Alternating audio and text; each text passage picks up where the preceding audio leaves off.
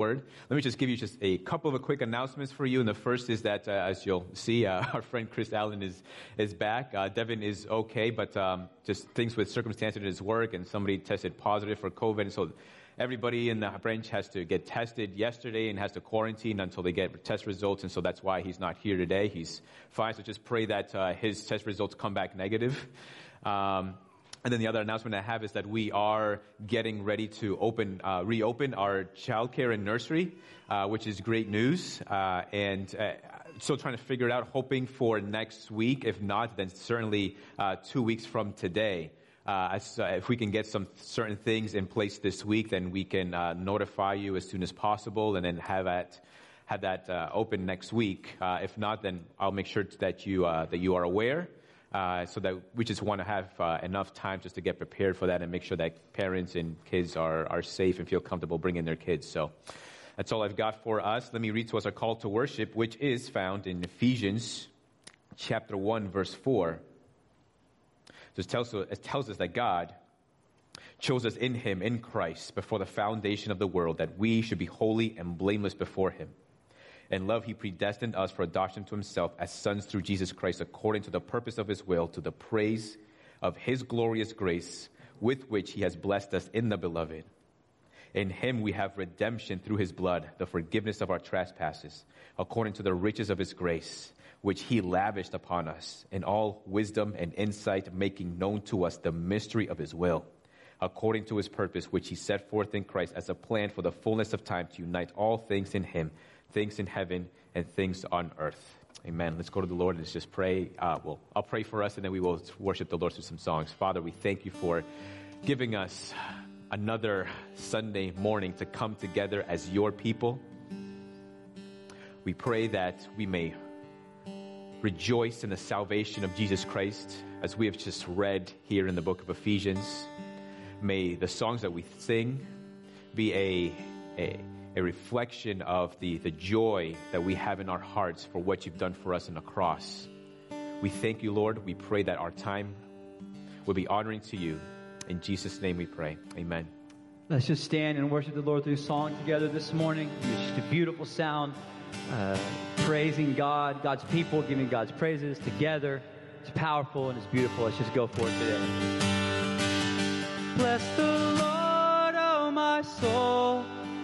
Oh, my soul, worship His holy name. Sing like never before. Oh, my soul, I'll worship Your holy name. I sing the sun comes up. The sun comes up. Dawn. It's time to sing Your song again. Whatever may pass and whatever lies before me, let me be singing when the evening comes. So bless the Lord, oh my soul, oh my soul. Worship His holy name. Sing like never before. Oh, my soul, I'll worship Your holy name. You're rich in love. You're rich in love, and You're slow to anger. Your name is great, and Your heart is kind. For all Your goodness, I will keep on singing. Come on. 10,000 reasons for my heart to find. Sing it out. Bless the Lord, oh my soul. Oh, my soul. Worship His holy name. Sing like never before. Oh, my soul, I'll worship Your holy name.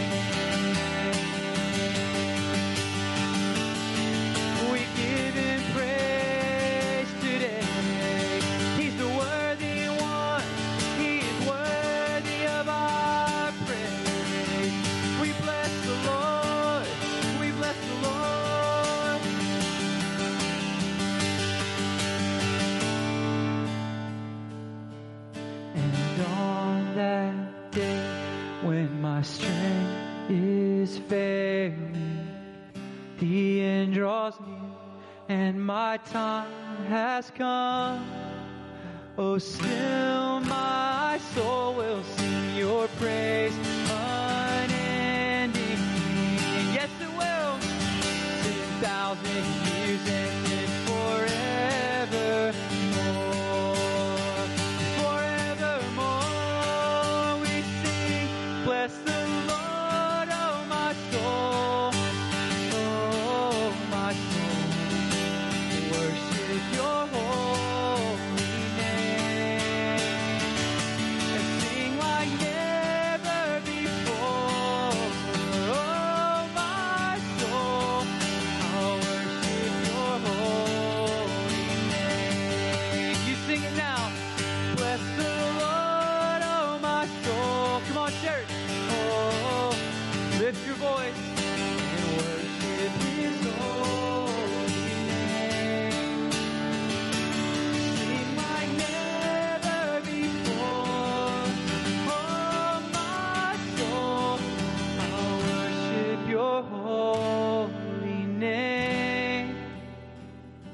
And God, I'll worship your holy name. Sing that line. God, I'll worship your holy name.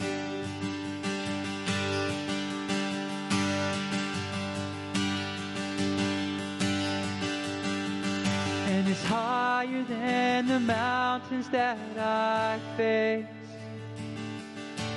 stronger than the power of the grave. It's constant, constant in the trial and the change.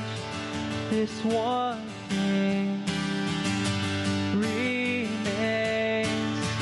This one thing remains. Declare it. Your love never fails, it never gives up, it never runs out on me. No, your love never fails, it never gives up, it never runs out on me. Oh, your love never fails, it never gives up, it never runs out on me. Your love. All right, come on now, on and on. And on and on and on and on it goes. It overwhelms and satisfies my soul. And I'll never ever have to be afraid. This one thing remains. I know that your love never fails, it never gives up, it never runs out on me. Your love never fails, it never gives up, it never runs out on me. Oh, your love never fails, it never gives up, it never runs out on me. Your love. All right, here we go now. In death and in life we know, and in death and in life I'm confident and covered by the power of your great love. My debt, it is paid. There's nothing that can separate my heart from your great love. Your love never fails. Your love never fails. It never gives up. It never runs out. Yeah, you got it. Your love never. Come on, your voices. Sing it out. Oh, your love.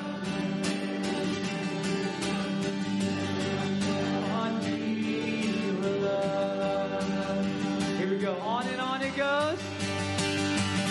Because on and on and on and on it goes. And it overwhelms and satisfies my soul. And I'll never ever have to be afraid.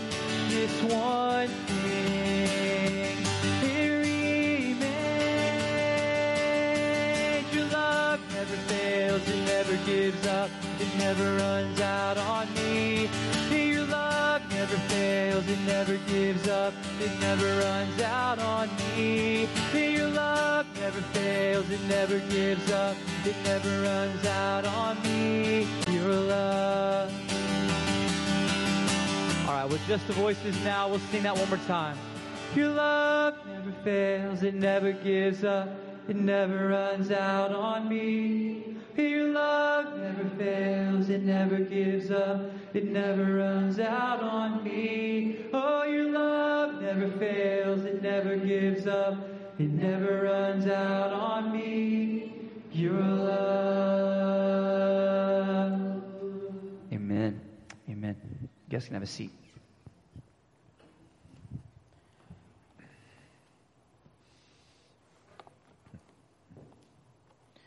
Man, let's go to the Lord and spend some time in prayer.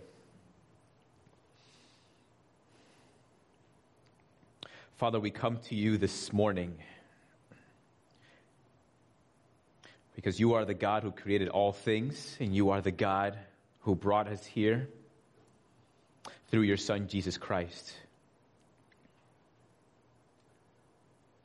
And you are the God, the only God, the God of unity. We thank you for who you are, and we thank you for Jesus Christ and his salvation, and we thank you for the Holy Spirit who applies the work of Christ to our lives. And we affirm, Lord, that there are not three different gods, but just one God and three persons, Father, Son, and Holy Spirit. That in this Trinity there is love and there is a unity that we cannot grasp in this life. It is a unity of oneness, where you are one with yourself, one with Jesus Christ, one with the Holy Spirit.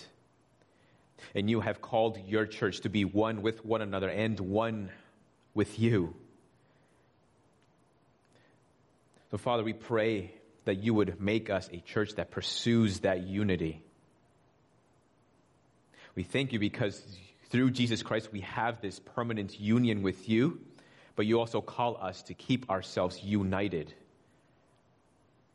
We pray that our unity would be a reflection of the unity that there is in the Trinity, to help us to be eager to maintain this unity. And we pray for those specifically who are going through difficult trials, who are enduring a season of suffering, whether it's physically or emotionally.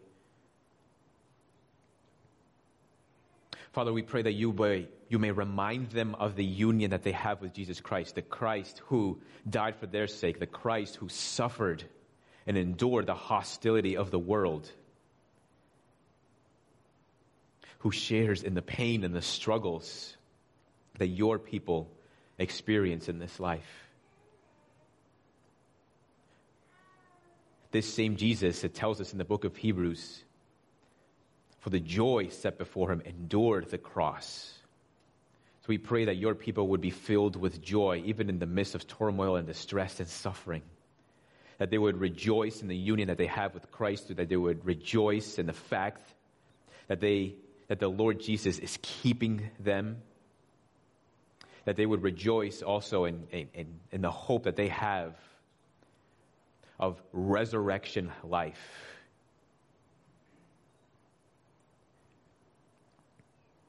Father, we pray also for our brothers and sisters across the globe who are persecuted for their faith.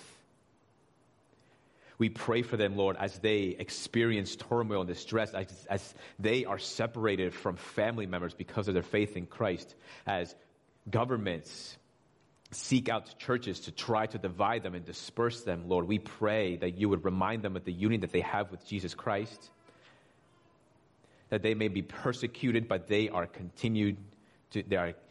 kept by the Lord Jesus. We pray for these churches, Lord, that are meeting in secret, that you would keep them united with one another. We pray that you would strengthen your people, encourage them, and help them in their time of need. Father, we pray for dying churches across our country, Lord, churches that are divided over different issues, churches divided because of sin, churches divided because They are no longer centered on the gospel. Father, we pray for these churches. We pray for the recovery of the gospel. We pray for a conviction of sin where there isn't any eagerness to maintain any unity. We pray for the provision for those who just cannot afford to keep their doors open.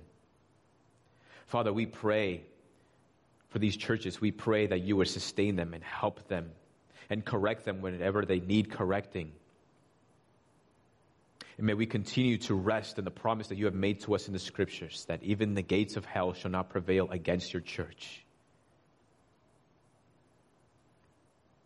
Lord, and we pray for our country. We pray as we get closer to the elections, Lord, and as we think of the different issues that divide people from one another, as we think about the things that are most concerning to us and who will represent us. And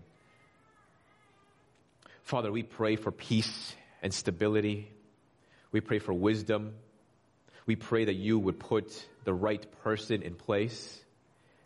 We pray that that your church would not rest on a president or the things that they are standing for, but that we would continue to rest in the gospel of Jesus Christ. But we pray that you would put in place the right person, that you would put in place the right people, that you would help those in power now to fight and to prioritize peace and stability, while also remembering that as Christians that it cannot equate to the peace that we have with you through Jesus Christ, that it cannot equate to the peace that will come one day when Jesus Christ will establish his kingdom on the earth. But peace is still necessary and peace is still precious, so we pray that you would bring us to a place of greater peace. And lastly, Lord, we pray for teachers and educators who are getting ready to teach kids as schools reopen, or as schools go into hybrid format, or as schools go into all online. Lord, we pray for wisdom and guidance for faculty, for teachers, for principals, for everyone involved in these decisions, God. We pray that you would provide the resources, the strength, and just everything that these teachers need to start this semester that no one expected would be so different than ever before. We pray that you would provide just everything, Lord, all the wisdom and just the sermon and guidance, God, to be able to do this well, to be able to provide kids an education and just in these difficult and strange times. We thank you for giving us, Lord, this day to come to you, to worship you through songs, to pray to you. And we conclude, Lord, with a prayer that Jesus himself taught us to pray. Our Father in heaven, hallowed be your name. Your kingdom come. Your will be done on earth as it is in heaven. Give us this day our daily bread, and forgive us our debts, as we also have forgiven our debtors. And lead us not into temptation, but deliver us from evil. For yours is the kingdom and the power and the glory forever. Amen. So if you would please turn with me to Gospel of John, chapter 17. And we are picking up in verse 20. So we've been going through Jesus' priestly prayer in John 17. And we've been covering the different prayer requests. And we saw the first prayer request was Jesus praying for himself, for his own glory. Then second, he prays that the church would be kept. And this is a prayer for the disciples who come to the apostles, right, who represent the church, for the church is built on the foundation of the apostles and prophets, so a prayer for them is a prayer for the church. Jesus prays that the church would be kept, that the church would be sanctified, and today we'll see that Jesus also prays that the church would be united.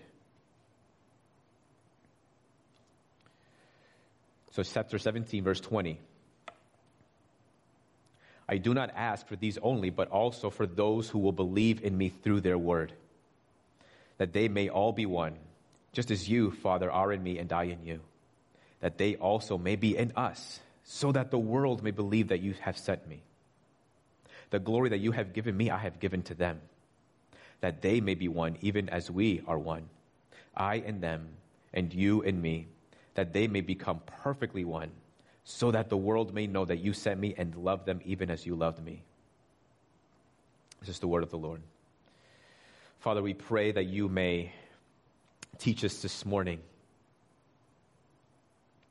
We thank you, Lord, because you are a God of unity and you have predetermined, you have predestined, Lord, that all things are summed up in Jesus Christ.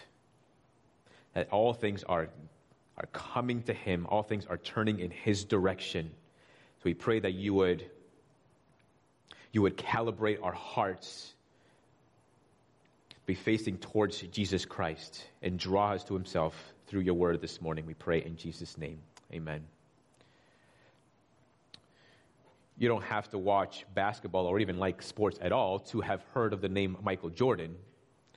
Right? Then his time when he was playing the game, many will argue even to this day that he was, and it still is, the greatest basketball player that ever lived. And when he was playing, he was a topic of conversation. He was in the news, he was in the media. And so even to this day, people continue to talk about him, and hence why almost nobody goes without ever having heard of him.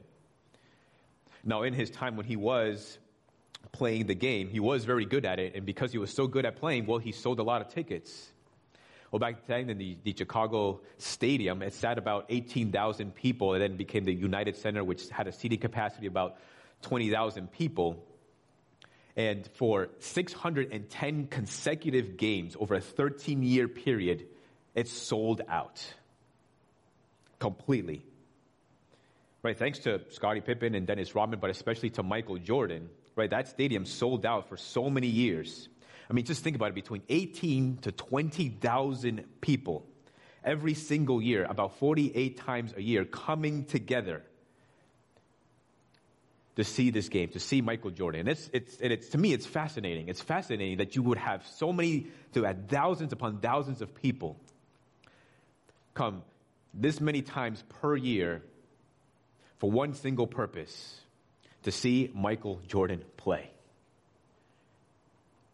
What's astounding, right, is that you have different people from even coming from different parts of the world, but different people from different walks of life. You have people who are celebrities to warehouse workers, to moms and dads, to children, to adults, to Democrats and Republicans, to Christians and atheists, all coming together to see Michael Jordan play. I mean, it's fascinating because for this one night, or if you get to go, you go for this one night and you're united with all these people that otherwise you'd probably have little to nothing in common with. Now the question is, how does the unity that we might see at a sports event like a Chicago Bulls game compare to the unity that we might find in God's church? Another question might be is the unity surrounding the single individual greater than the unity that we might find surrounding the person of Jesus Christ in God's church? Right? Is there more unity in the basketball game than there is in Christ's church? Right? And what is the basis of that unity? Where does that unity come from? So let's think about these questions as we walk through Jesus' prayer on behalf of the church. So Christ's third prayer for the church is that she would be united with one another, united with Christ, united with God. And then verse 21 tells us that the intended result is so that the world may believe that Jesus was sent by God. Now,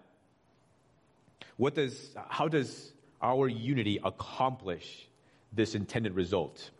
Now, to really answer that question, you have to understand some things about what it means to be sent according to the Gospel of John, because John has a lot to say about what it means to be sent. Right? When we think of being sent, right, it carries the idea of an individual coming to deliver something on behalf of somebody else, or it's delivering a message from somebody else to another person, or doing something on behalf of another person. When we read the Old Testament, we see the prophets function in this way. They function as messengers. Like Isaiah and Ezekiel, they were called by God, given a message, and then they were sent out to proclaim a message, the message of God. And in most cases, that message was turn from your sins and turn to God. They were God's people. They were messengers of God's people. And that there was somebody who was sent. It means, of course, that there is somebody who does the sending. Right? The letters that you receive in your mailbox on a daily basis, right, that I'm not eager to check. But even as we receive these letters, right, they don't ever come from just thin air, right? You receive these letters because they come from somewhere. They come from somebody. And so even if there is no return address, somebody must have sent it to you. And the thing about letters is that letters, most of the time, I think, communicate much more than just words on a page. There's something else embedded in the letter that you receive. So take, for instance, so you receive a letter from the town with regards to your water bill for last month. And then the letter says, after some review, and after looking at the water meter, we've actually come to discover that we overcharged you. And so here's our apology, and here's a letter to reimburse you, which is $100 based on how much we overcharged you last month. Please accept this, and so on and so forth. And what you probably won't say is you say that this is false. Well, you're not going to take that check and just rip it up and say, oh, this is fake, somebody's trying to scam me, or whatever else. Right? But you'll take it because it might have the letterhead of the town. It might have a particular seal. And you know that the town has been given the authority to bill you according to how much water you've used. And so that authority comes with an element of trust. You trust them to be honest. And so when they give you a check to reimburse you, well, you trust them with that. Right? So there's much more is communicated in that letter than just the words on a page. And to reject the letter or to reject the message is to reject the one who sent the message or who sent the letter. Jesus is God's messenger come from heaven, sent by God to deliver a message to the world, and that message can be summed up with the words, repent, for the kingdom of heaven is at hand. And Jesus comes with the authority of God himself. And there's at least three things that attest to that authority.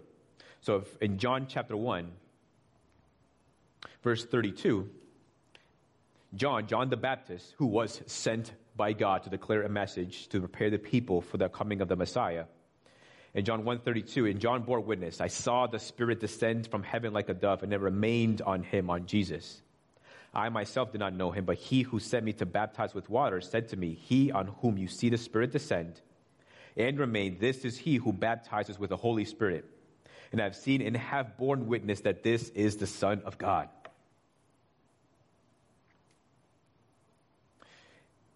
And then in John 5:36, Jesus says, but the testimony that I have is greater than that of John, right, who testified of Jesus, that this is the Son of God, sent by God. For the works that the Father has given me to accomplish, the very works that I am doing, bear witness about me that the Father has sent me. So the miracles, right, the turning of water into wine, giving sight to the blind, all these things attest to the fact that Jesus is sent by God. Then in Matthew 3:16, we have the witness of the Father. And when Jesus was baptized, immediately he went up from the water, and behold, the heavens were opened to him, and he saw the Spirit of God descending like a dove and coming to rest on him. And behold, a voice from heaven said, this is my beloved Son, with whom I am well pleased. It's not enough to say that Jesus is just some man who is uniquely gifted or some man who is just powerfully endowed with the works of God. Or it's not even enough to say that Jesus is born of a virgin, right, which is true.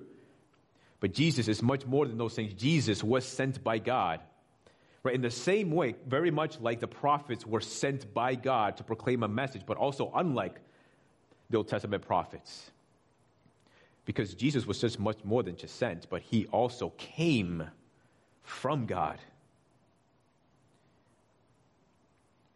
The Gospels are clear about that. The Apostle Paul, as a matter of fact, is clear about that. That Jesus was sent by God and Jesus came from God. And Jesus himself says this in John 17. In his prayer for himself in verse 5, when he prays for his own glory, God, glorify me with the glory that I had with you before the world existed. Right? He's pointing to that intrinsic glory that he had before anything else was created. It's an eternal and divine glory. So Jesus is sent into the world on God's authority, with God's approval, bearing God's seal. We have in the Gospels, we have a parable of an owner who leases out his vineyard to tenants. Right, and when it's time for the harvest to get the fruit of his vineyard, right, he sends his servants or he sends his messengers to reap the fruit of his vineyard that the tenants have been keeping and producing and working at. And when the wicked tenants see the messengers that are sent by the owner, what do? They beat them, and some of them they kill. And so finally the owner of the vineyard says, I will send my son, because surely they will listen to him. And the wicked tenants don't. And they bruise him, and they kill him. And then it tells us that the owner will come and destroy the tenants. Right? It's a terrible, terrible thing to reject the message that comes from the messenger. The message of Jesus Christ comes with the authority of God, and to reject the message of Jesus Christ is to reject God. But still, we don't really know what this has anything to do with our unity. Right? How does the church's unity result in the world believing that Jesus is sent by God? Well, the answer is that our unity serves as an apologetic to the gospel message of the one who was sent by God. Our unity is intended to draw unbelievers to saving faith in Jesus Christ. When we proclaim the same message that Jesus Christ proclaimed, when we live out the gospel, one another in context of living our lives together, when we live in fellowship and with unity with one another that is made possible by the gospel, this becomes something attractional to the rest of the world. And it serves to authenticate the gospel message, much like the mass crowds that would gather, right, to come to a Chicago Bulls game to watch Michael Jordan play. There was a unity there, even though there was people coming from all different parts of different walks of life. And even on the outsiders, right, those who were on the outside were able to see that this is a spectacle to behold here, because you see so many people gathered for this one purpose. Right, so it is when the church walks in unity with one another, when we walk in unity with Jesus Christ, right, this should attract the attention of outsiders, right, because nobody wants to be a part of something where there's just nothing but disunity and discord and dissension and arguments and rivalries. Nobody wants to be a part of that.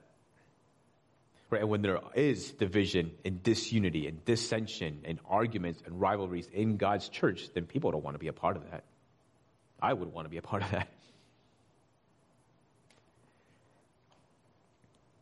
A set of passages of Scripture that I think highlights the importance of unity is Ephesians chapter 4, verse 1 and following. I, therefore, a prisoner for the Lord, urge you to walk in a manner worthy of the calling to which you have been called, with all humility and gentleness, with patience, bearing with one another in love, eager to maintain the unity of the Spirit in the bond of peace. There's one body and one Spirit, just as you were called to the one hope that belongs to your call, one Lord, one faith, one baptism, one God and Father of all, who is over all and through all and in all. There's a unity that the gospel produces because of the unity that there is in the Godhead, in the Trinity, between God, the Father, the Son, and the Holy Spirit, because of a one faith in Jesus Christ, the only means of salvation, because we are under one Lord, under one God. Unity is essential to the very being of the church. And what unifies the people that make up the church is the gospel of Jesus Christ.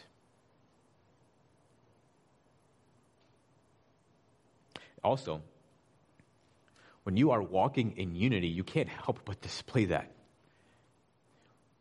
Right? When a church is walking in unity, when a group of people are walking in unity, when people come together to see the Bulls play, you can sense that you can see that there is a unity because you can't help but see it. right? You can't hide it. And why would you want to hide it? But then when there's disunity, right? You may try to hide disunity, but you can't really hide disunity. Whether it's in a family, relationships, whether it's in a group, whether it's in the church, you can't hide disunity. It comes out in some way, shape, or form. And it's tragic when churches disunite. Churches divide when the gospel is no longer the center. Churches divide when other things or programs become much more important than the gospel. Churches divide when sin is allowed to fester and to grow and without it being ever corrected or disciplined. Churches divide when no longer stands on the faith once for all and delivered to the saints. Churches divide and become lost when they lose the gospel. Unity is essential to the very being of the church. Right? For these reasons, we trust the Lord to keep his church from becoming lost, but it's also for these reasons that we must also work together to keep ourselves together, to maintain this unity. Maintaining unity is what happens, is what keeps us and draws others to the light of the gospel. Right? This is what's tragic, I think, about the persecuted church, when churches are having to meet in secret because of fear of persecution, because of danger from the government, is that they have to, in a sense, they have to hide themselves, and that means hiding that unity, which is something they have to do. Or it's even tragic in times like these with COVID, when churches can no longer meet, because unity is supposed to be one of those things that people see in the church and draws them to the church. Unity is meant to be attractional.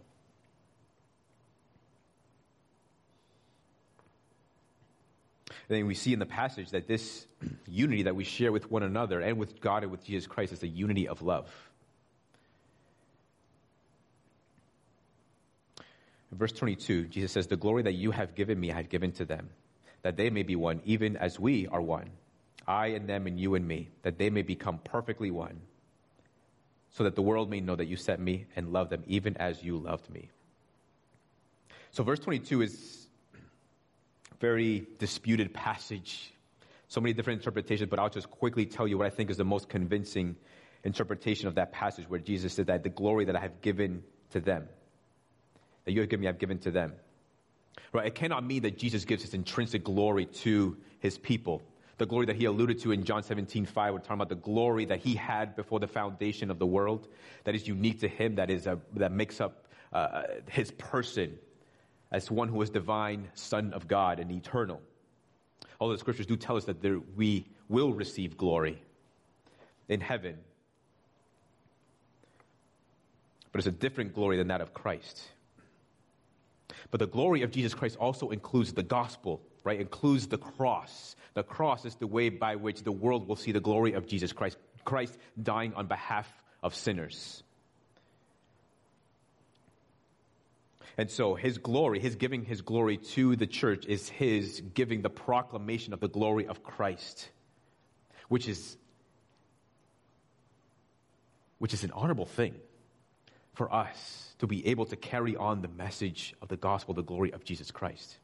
And the glory of Jesus Christ also includes Jesus being the exact image and representation of God, right? And through the gospel, one of the things that the gospel does in our lives through the power of the Holy Spirit is that it changes us.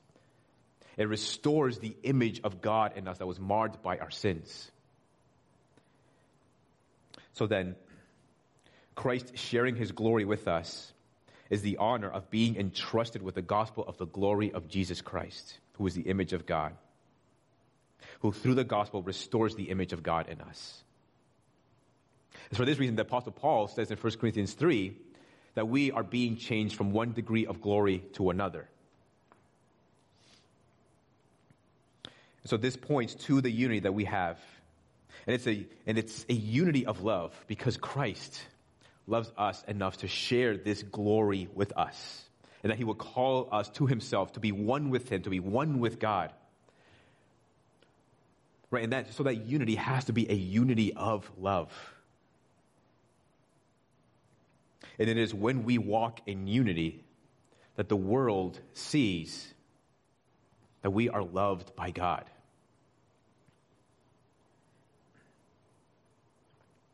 When we walk in the same manner that the Lord calls us to because of the gospel, when we proclaim the same things, when we affirm the same things, when we worship the Lord Jesus Christ with one voice, with one heart, not only does it become attractional to the world, but it shows that we are in fact loved by God.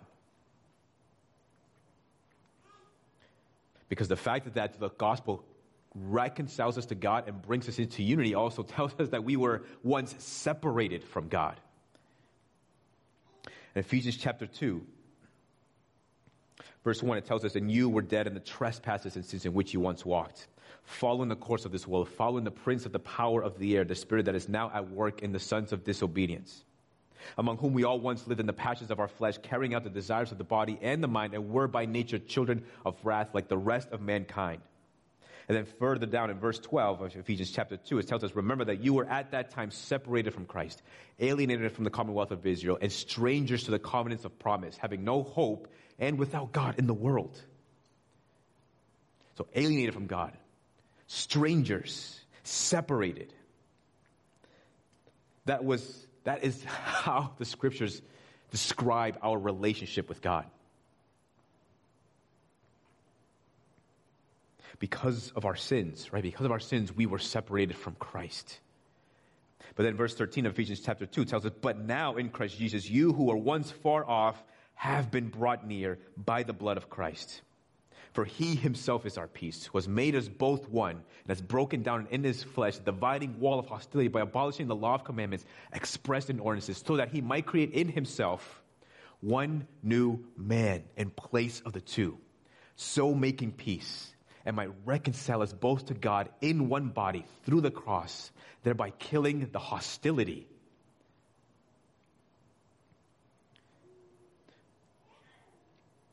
So the degree of our separation from God because of our sins was worse than two best friends no longer being friends anymore. It's much more painful than spouses separating because of divorce. It's much more tragic than parents losing their relationship with their kids. It's much more agonizing than the loss of a loved one. Ephesians tells us this was also a relationship marked by hostility, hostile, because we were sinners in the hands of a judge who meant to condemn us because of our sins and transgressions before God. But through the blood of Jesus Christ, we've been reconciled to God. Our sins have been cleansed. Our sins have been forgiven. We've received justification through our faith in Jesus Christ, so that we are reconciled to God, so that we are no longer considered two separate entities, but we are considered one new man, united to God through Jesus Christ.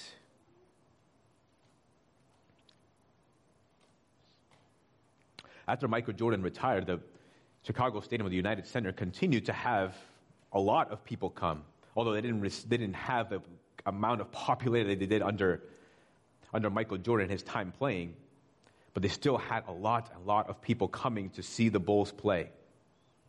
And people come and go.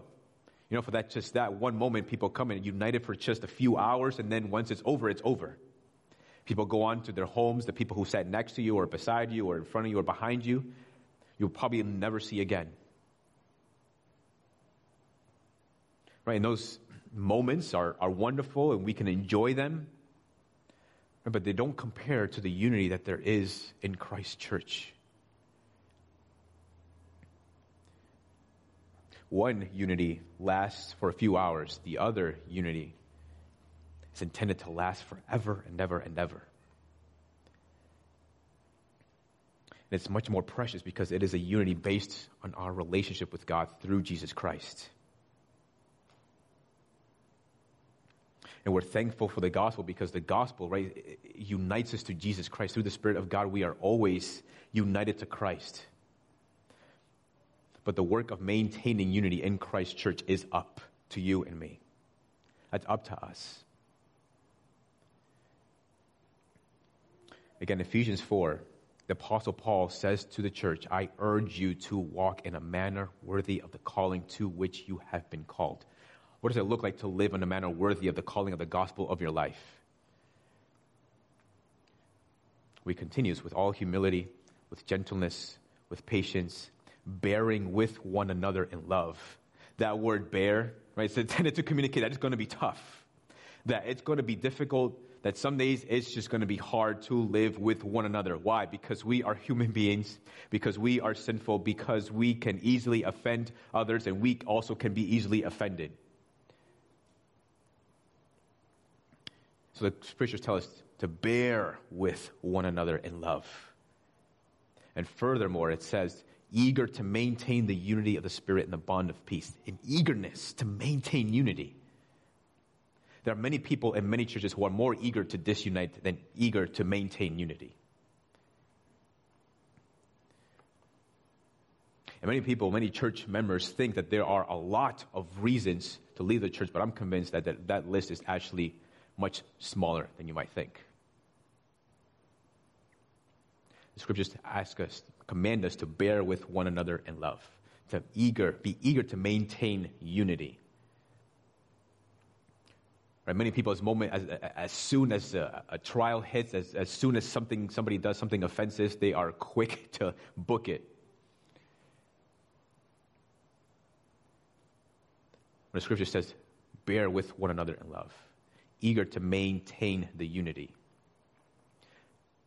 Right? Let us not take the easy way out when something hard comes, when somebody offends us.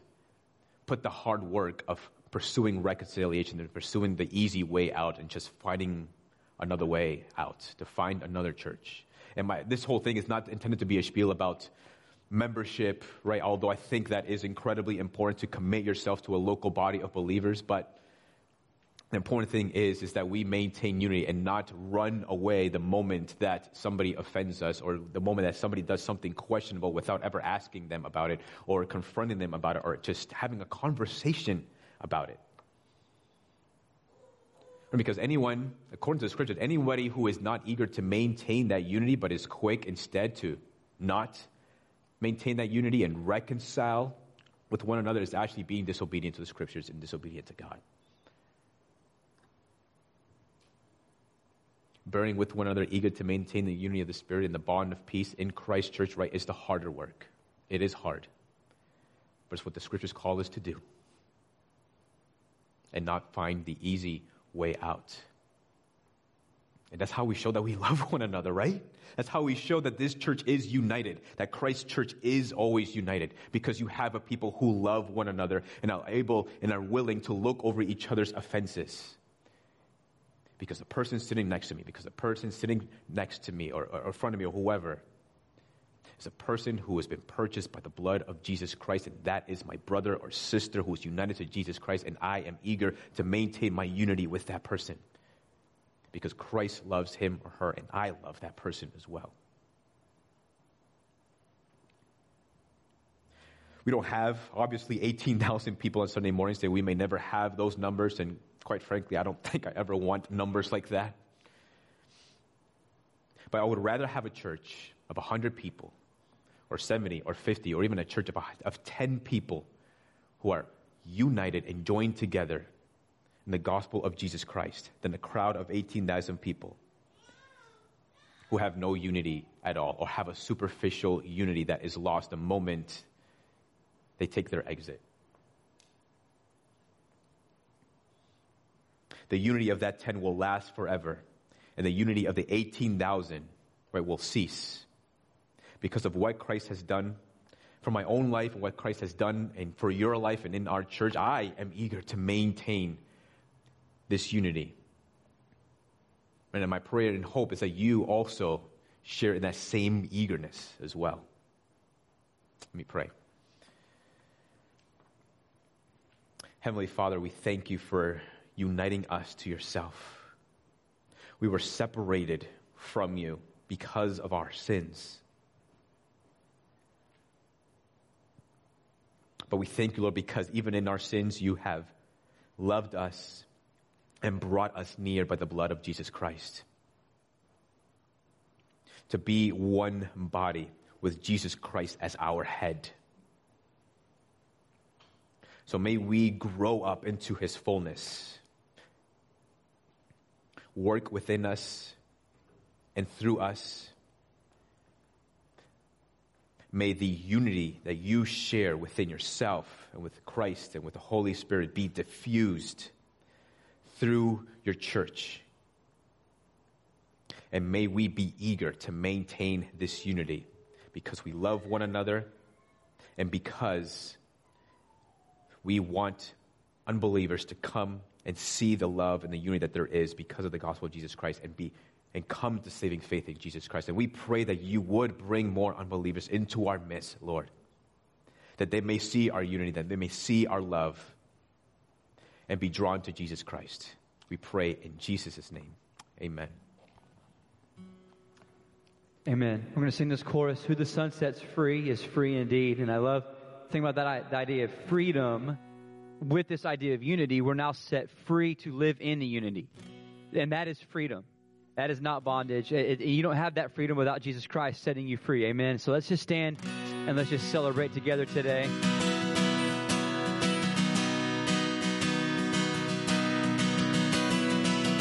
Who am I that the highest will welcome me?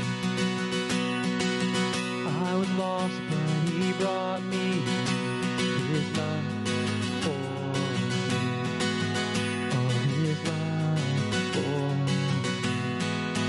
Who the Son sets free, oh, is free indeed. I'm a child of God. Yes, I am. Free at last, he has ransomed his friends from me. While I was a slave to sin, Jesus died for me. Sing it. Yes, he died for me. Who the Son sets free, oh, is free indeed. I'm a child of God. Yes, I am. And in my Father's house, there's a place for me. I'm a child of God. Yes, I am. And I am chosen, not forsaken. And I am who you say I am. You are for me, not against me. And I am who you say I am. And I am chosen, not forsaken. I am who you say I am. You are for me, not against me. And I am who you say I am. Oh, I am who you say I am. Who the Son sets free, oh, is free indeed. I'm a child of God. Yes, I am. And in my Father's house, say it, there's a place for me. I'm a child of God. Yes, I am. In my Father's house, there's a place for me. Declare, I'm a child of God. Yes, I am. One more time, in my Father's house. In my Father's house, there's a place for me. I'm a child of God. Yes, I am. Amen.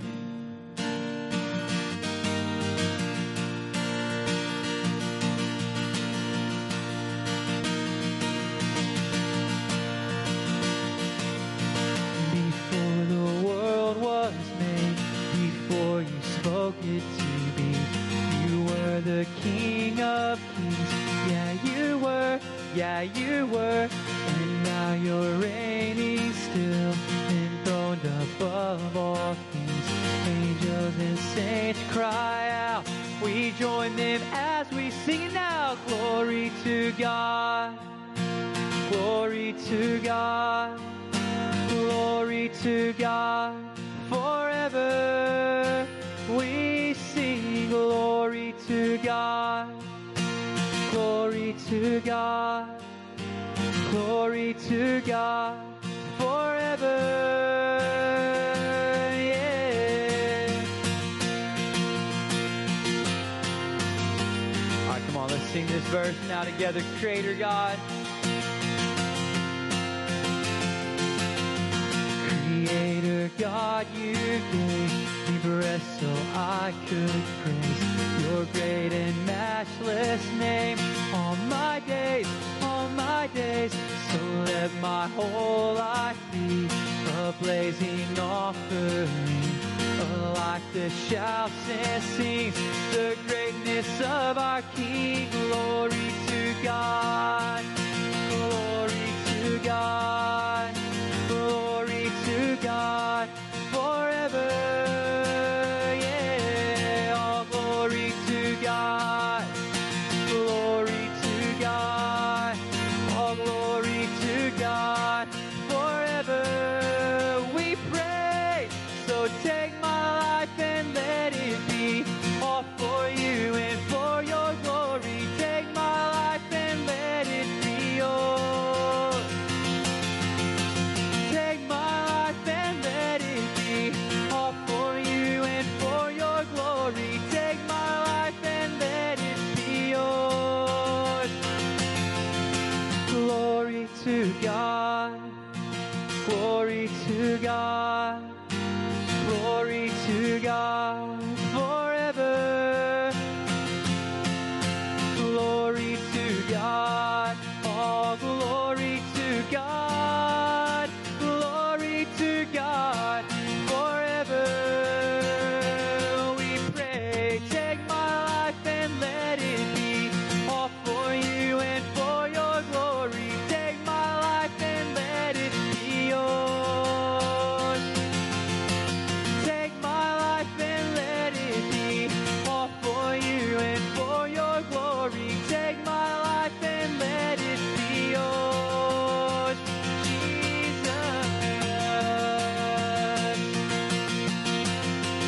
We sing glory to God forever. Oh, and glory to God. Glory to God. Glory to God forever.